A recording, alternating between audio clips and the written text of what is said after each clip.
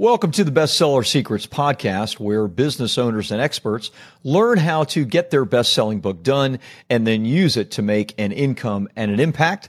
I'm Rob Kosberg, your host, and today I'm going to be talking about one of the biggest issues that I see, which is how to overcome procrastination and finally finish writing your book or any real big project that you may be undertaking or having a challenge with. I want to give you 5 ways to think about the challenge ahead of you, maybe reframe things a little bit and overcome that procrastination.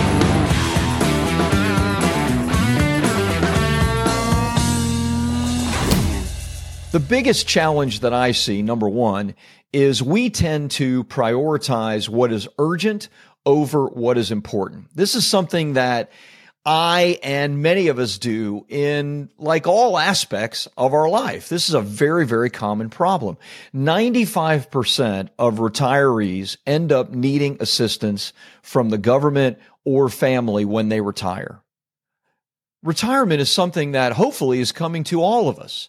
We know that this very, very important part of life is just down the road. Well, what happens that 95% of the people end up needing assistance? Well, it's because we didn't set our priorities correct as we were going down the road. Now, look, certainly there are some cases where some people aren't making enough money, but the vast majority of people do make enough money to save for retirement. The problem is where we're prioritizing things. So what we need to do here to overcome this is we need to work on looking at the big picture when it comes to our book, when it comes to our project. What are our goals, our values, our responsibilities? What's the thing that we should really be focused on? Something that I like to use is called the Eisenhower Matrix.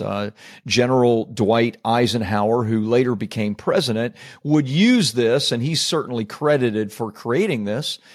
Ergo the name Eisenhower Matrix, but he would use it to make big decisions and prioritize his schedule, both as a general and then later as president of the United States. And so there are 4 quadrants in the Eisenhower Matrix.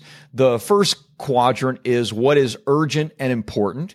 The second quadrant is what is not urgent but important, like saving for retirement.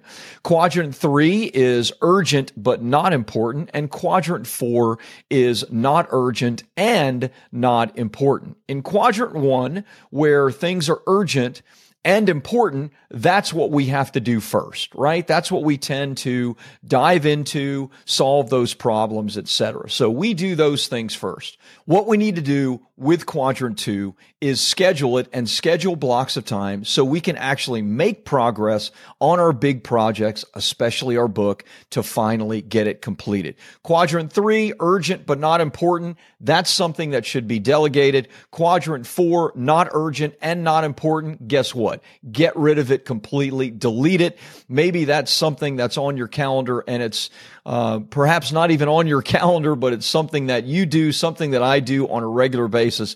You know what? We can instead put something in that place, like getting our book completed, and delete that time from us. So use the Eisenhower Matrix to deal with number 1, which is prioritizing what is urgent over what is important. Number 2, we tend to struggle with how to start or the steps that we need to take for a big project like a book. The problem is we look at like this entire task and it seems overwhelming. I need to write a 200-page book, 40,000, 50,000, 60,000 words. What we need to think about instead is taking one small step towards the completion of our project. One small step might be simply creating an avatar of our ideal reader, or maybe it's deciding on what ideal audience we want to speak to. You can do that. That's one small step that you can set aside 30 minutes or an hour and do that really completely. So don't think instead of the giant project that is before you or what every intricate step needs to be. Just take the first step. Work on small tasks to get into motion and make it okay that you don't know everything. You just need to know what is right in front of you. That's number 2. Number 3.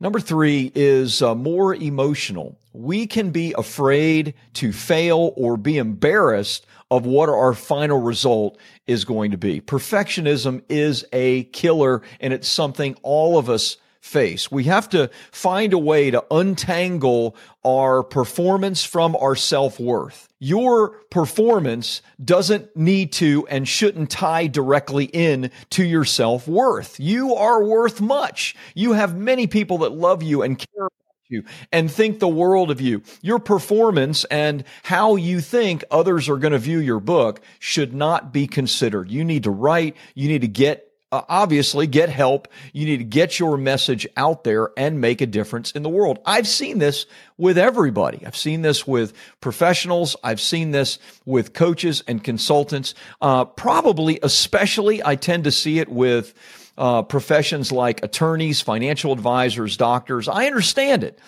Sometimes it shocks me what people often say to me in email or on my social media ads, right? I mean, it can be downright offensive. Now, I've been doing this a long time, so I've grown a thicker skin. But the reality is, in the beginning, when people would say things under my ads, people that don't know me at all, don't know anything about me, and just because my ad showed up on their timeline, or oftentimes they will opt into my email list, and then because of an email that I sent, which is not offensive at all, they will respond back with the most heinous stuff. There's something about the barrier, right, of the internet that can bring the worst out in people. Here's what you have to understand. Everything that you want is on the other side of fear. And something that I like to remember that's very, very helpful for me is that no one who is doing more than you or better than you is ever going to take the time to tear you down and criticize you just to bring you lower. That's not going to happen. It only happens when people are already looking up to you. So just remember that. Don't allow perfectionism to be tied up with your self-worth, and instead focus on what the goal is and what it is that you're trying to achieve. Number four, some of us will say that, we work better under pressure. And this is actually something that I've said. I remember I had a coach and we were talking about this very challenge. I have a new book coming out and I've been slow in getting that book out.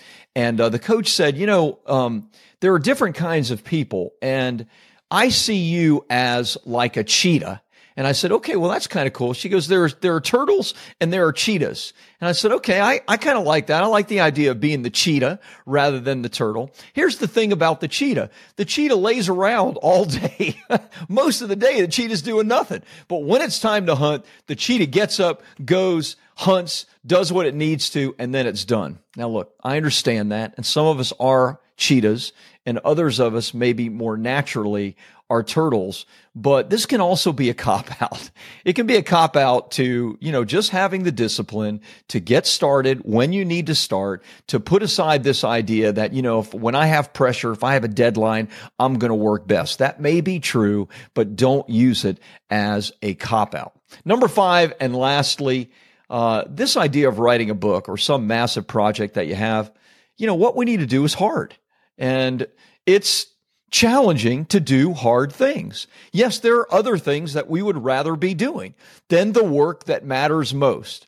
And it's actually fine for you to do what you want when you want to do it, right? That's the whole idea of having your own business and having a best-selling book that attracts clients and people that are interested in having you speak in media and PR and all of that. But understand, to receive the rewards, you must do the hard work. So consider what it will take to get it done, block out time on your calendar, and be willing to have the discipline and the diligence to do what is hard, because all the rewards come for doing what is hard, not what is easy. So those are 5 ways to overcome procrastination. Perhaps consider change your line of thinking when it comes to a big project and especially a book. If you're interested in learning more and maybe having some guidance, well, I've written a book called Publish, Promote, Profit. It became a Wall Street Journal